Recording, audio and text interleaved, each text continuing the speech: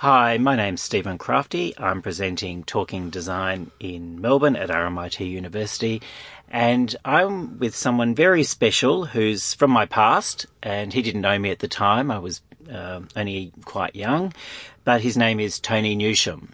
Tony Newsham started Trellinis in Melbourne and Sydney, later in Sydney, and was probably the most iconic, I hate the word iconic, but the most significant fashion store for men in the 80s. And then he went on to become Vice President of Comme des Garçons in New York. So welcome to the show, Tony.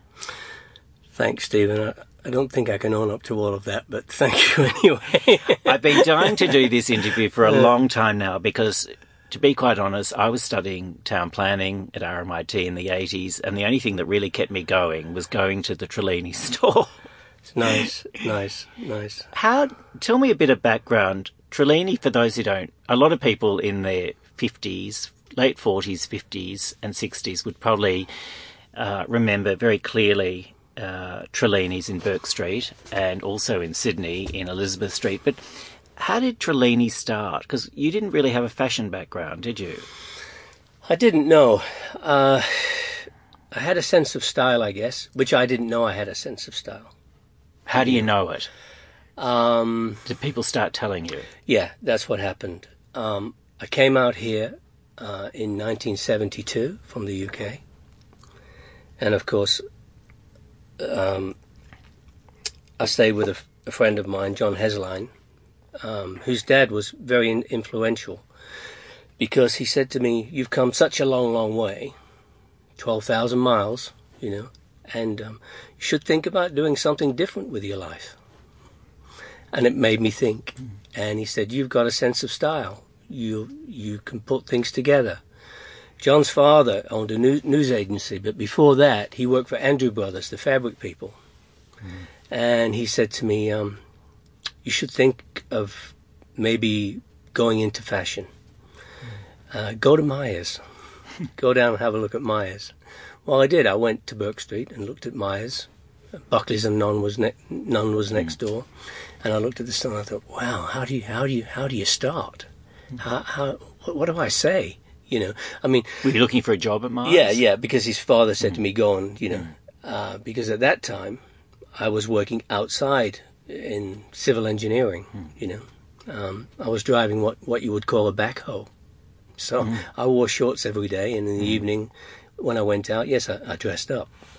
And in Melbourne in those days, there was people like Tony Tonacci, there was Gaylords, there was Chester's, there was a new store that had just opened, which was called Rarity.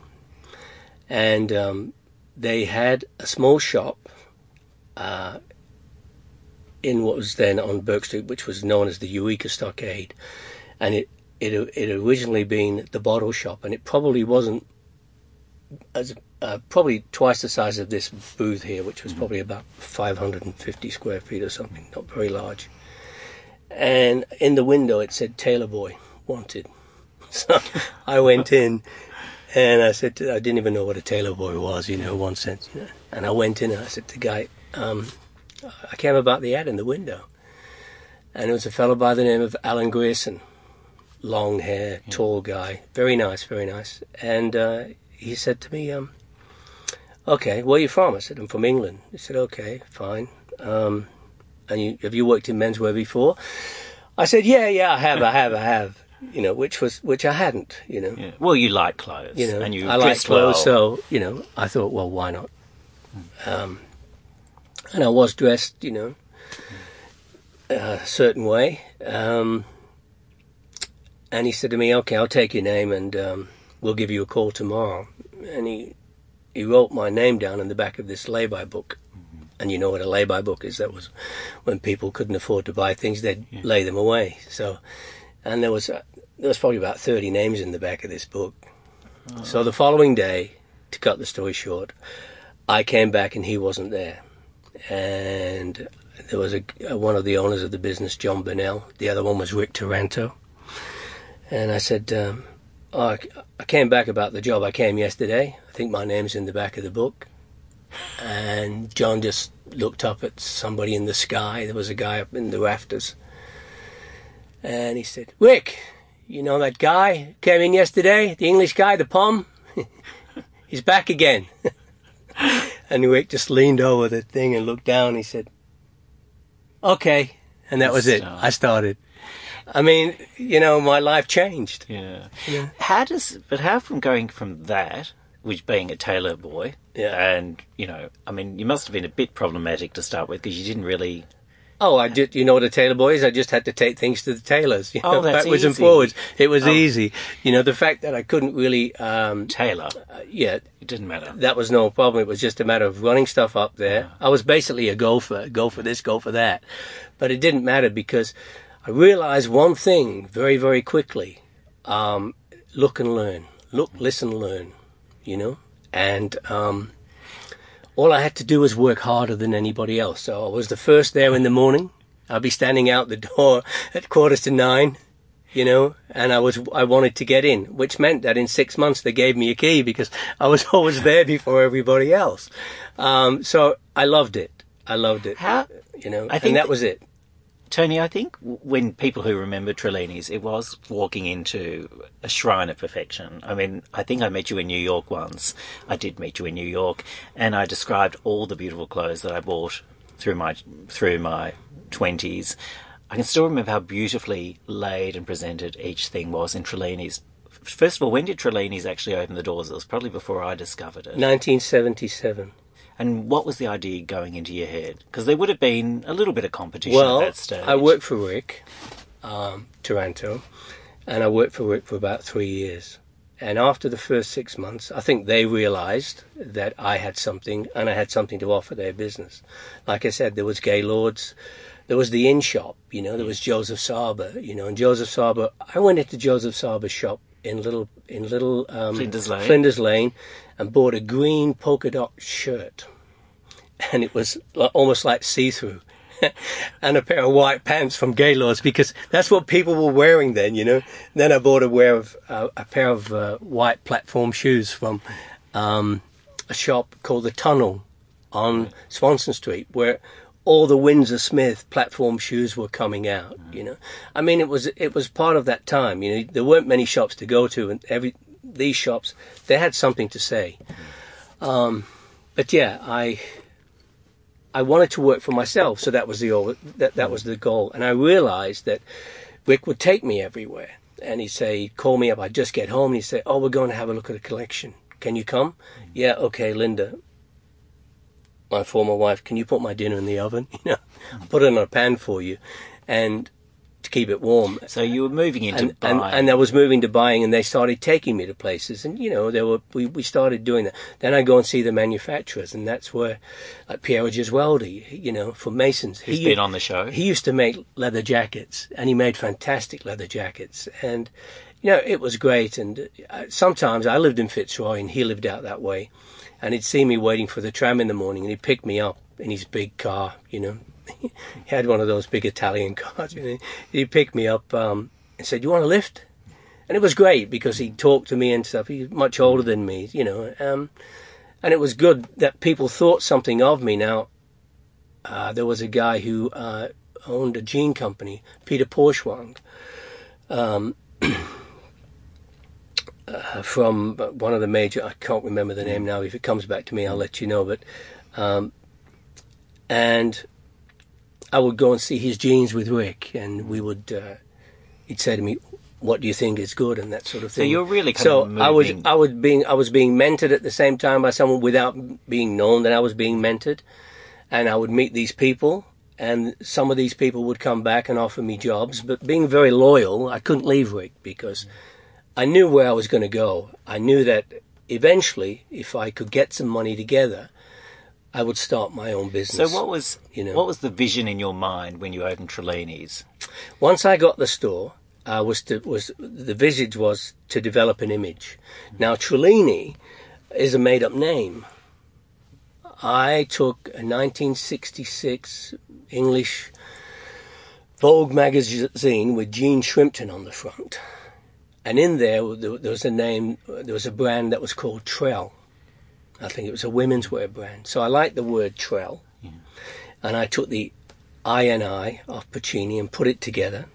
Trellini. And called it Trellini. And it didn't mean anything, probably to anybody. And then the idea then was to establish an image. And what were you looking for in terms of the early... I mean, you actually started working with someone else who's been on the show, Maureen Fitzgerald. I did, yeah. So what were you looking for to actually present to Melbourne and Sydney? Well, here's the thing. I was looking for product, and I was looking for good product. I started the store, and I originally bought the existing business from someone from Italy, which was called Fabio Caviglia. And I had no money. We started it off with a former partner, Mario Longo, another guy, Lou Azzaro, who was the president of Zegna. He wasn't then, but he became that. And there was three of us in a partnership.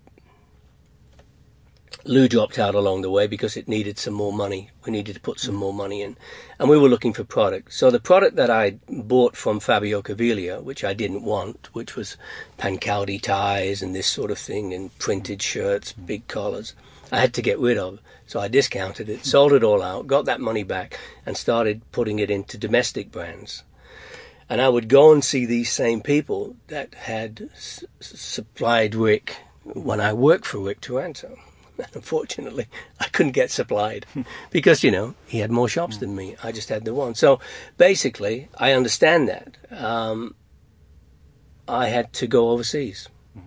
And what were you looking for overseas? What were some of the labels you were instrumental in bringing into Australia? Because Piero brought in Jean-Paul Gaultier very early in the piece. Who were the people you brought into Australia? Well, I went...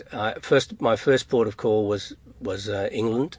I brought in Paul Smith, and I brought in Browns. Simon Burstein had a collection. Along the way from there, I have some information, there's some photographs there. I brought in Catherine Hamnett. Who had those wonderful slogans on the front of their T-shirts. Yes, that's right. Yes, in the 80s. And I had... I started looking for different types of brand. I started to go to Italy. And brands like Gianmarco Venturi, Colucci and Janella, you know. And then obviously the Japanese labels. And the Japanese. But before I got to the Japanese, I had Armani, I had Versace. I mean, at one stage, I had a Versace store in Double Bay in Sydney.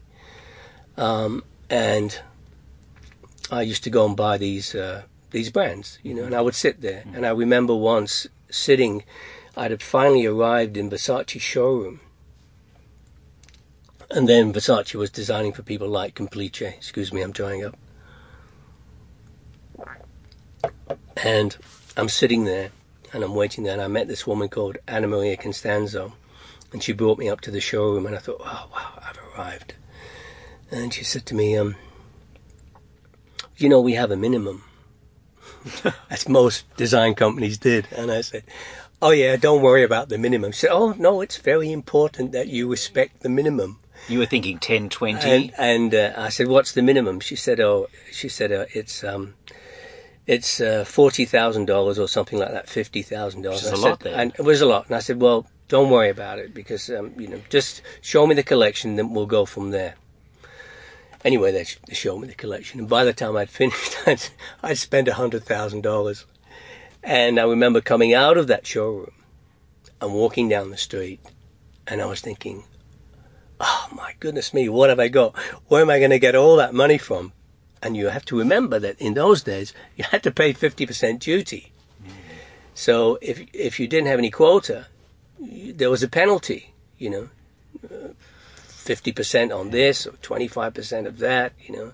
On leather, it was $100 and something, 100% of whatever the value of. So if you bought a leather jacket for $100, it would cost, you paid the government $2, and then you had to sell it for $4, you know. Sometimes you sold it for $3, it didn't matter. Because you had to have the product to make the image. So it was all about trying to make an image. And I didn't necessarily go looking for labels as such. I went looking for things that I liked and I could relate to. And that came about. And you'd also, I mean, as well as the labels you brought in, you also developed a lot of labels with designers here. We did. So rather than just taking what they had, really working with manufacturers. We worked with Andrew Sabides in Macleay Street in Potts Point, because in Sydney, because he had a manufacturing plant and he could develop things for me. And we had an agreement where we said, okay, you sell it in your store and I'll sell it in my store. When did the Japanese designers start coming into Trellinis? I think about 1981, 82. Right.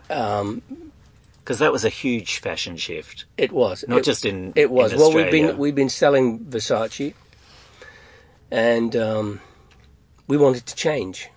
And I discovered Comme des Garçons. Someone pushed a brochure underneath my door in those days, and it was someone that was connected to Comme des Garçons. It was a woman, and I got this small brochure, and it was women's wear, and I wasn't doing women's wear then, I was doing men's.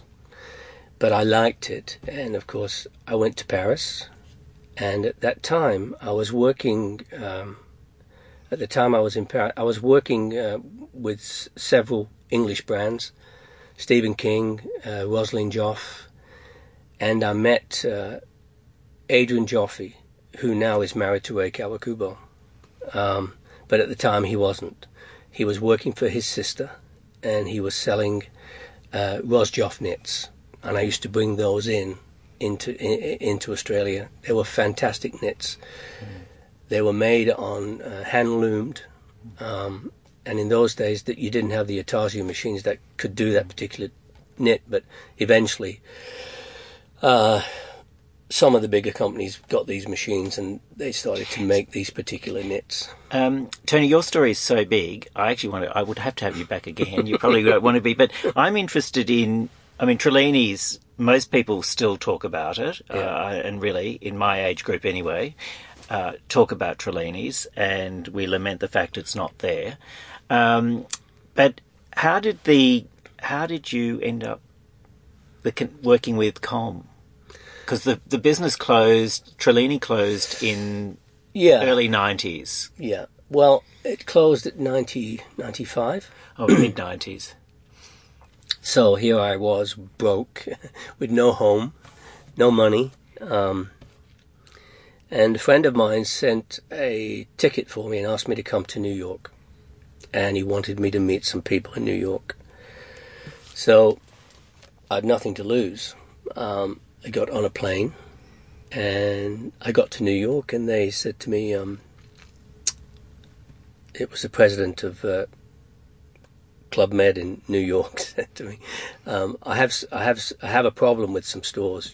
Would you be able to do a field trip and go out there? So I did this exercise, and I went to 6 Club Meds from various places in Mexico and Huatulco and the islands, Bahamas. Came back and gave them the information. Then they asked me to go to Paris. And I was living in Paris, and again I met up with Adrian Joffe. And after 3 years of living in Paris, working for Club Med and traveling the world as director of product, he asked me to join Comme des Garçons. They were looking for a new general manager in New York. They wanted to change, and would I be interested? And I said, why me? I said, because you understand our product. And I said, well, thanks for the compliment. What does it pay? Because then I had a daughter in school, and I wanted to keep her in private school, and all of those things. And, the experience must be extraordinary. I know it's hard work, and I know you're just a very solid worker, but working with Rei Kawakubo, Adrian Joffe, and such a wonderful team at Com. Yeah, it's fabulous. They are really on top of their game. On top of their game, it's very creative, and you can have an idea, and those ideas are shared, and sometimes they don't come out for 3 years. And you were there for 13 years? I was there for 13 years. I was there a long time. It was hard to leave, but I decided that I had to leave, because it was time. When you look back on this period, the 80s is big again, and you were saying to me earlier you feel a bit disconnected. But when you look at all these wonderful images of the 80s and... Well, I just got this stuff out now. and I looked at it yesterday. I mean, It's probably the first time in 15 years I've seen it. But there's an image I'm looking at by David Band, the late David Band, the graphic designer. Yeah. And you collaborated with him on T-shirts in the I did in the 80s. On the 80s. I used to say to David, he'd say to me, "Hey, we should do some T-shirts again." And I'd say, "Yeah." When I first met him, he said, "My name's David Band. I do graphic design." He had a little portfolio. I worked with Spandau Ballet and everything, blah, blah. And he came through someone in London, and he just moved here. And he had a lovely girlfriend at the time. And I said to him, "Yeah, okay." They used to come in together. And he said, "Well, this is what I can do." And I said, "Yeah, that's great, but I don't want that."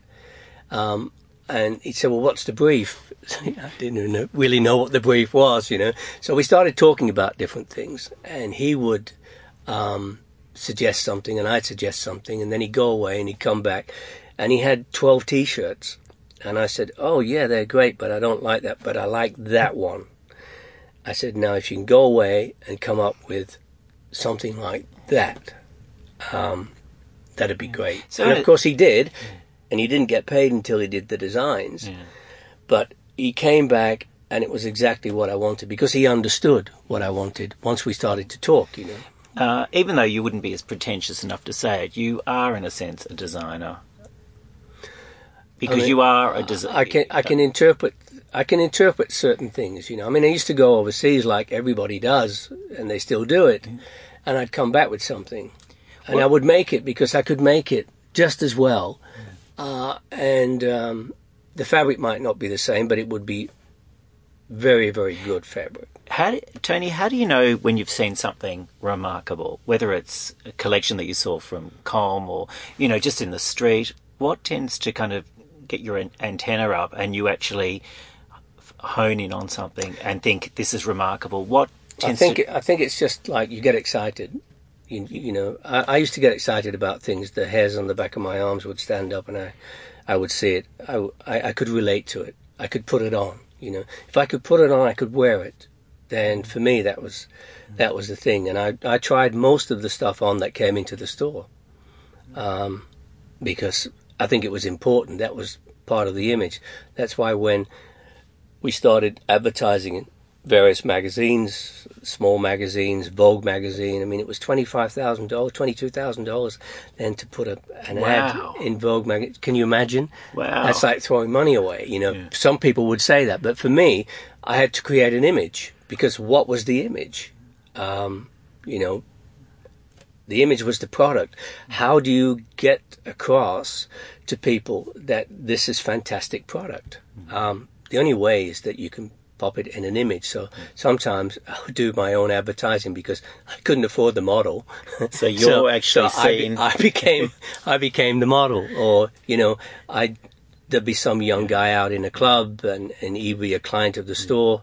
And I'd say, "Hey, do you want to be in the ad?" And we get a local photographer. We'd shoot it, and that's an image. I mean, you know. Tony, obviously, you know, it hasn't been that long since you've been away from fashion, but how do you look at fashion at the moment? I mean, coming back to Melbourne, or even just, how do you see it, or have you kind of tried to cut yourself off from it? There's a lot more of it, you know. Especially in Melbourne. I mean, have a look at the stores. There's so much of it, you know. Too much, do you think?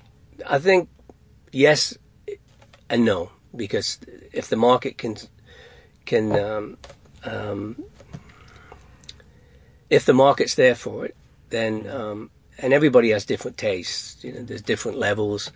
It's changed now. I think that people don't really care so much about the big brands. You know, they care about making their own look. Yeah, that's what and that's what it's all about. If you can make your own look, then you don't have to spend X amount of dollars on this. You know, it's not that important now. And young people today communicate differently. You know, they communicate on the internet, Facebook, different things. So they can meet people. They don't have to dress up to meet people to say, "This is who I am." They can express themselves without doing that. So yeah, the industry's changed and the business has changed, but you know. Tony, also for fashion designers or creative people who are starting out and really want direction, if I had to ask you what's one bit of advice you'd give to someone starting out on a fashion career, either about to put a range together, what's the thing that you would probably advise them to do?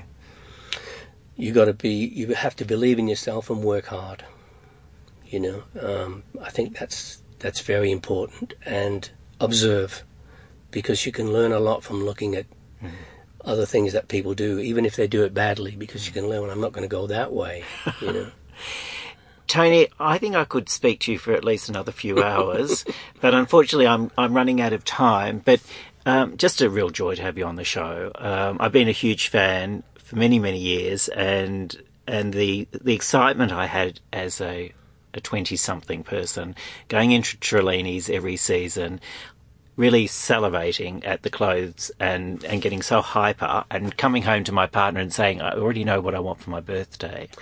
That was really precious for me, and it got me through my town planning course. So I'm glad you enjoyed it, because we were in the pursuit of excellence, and that's all I can tell you.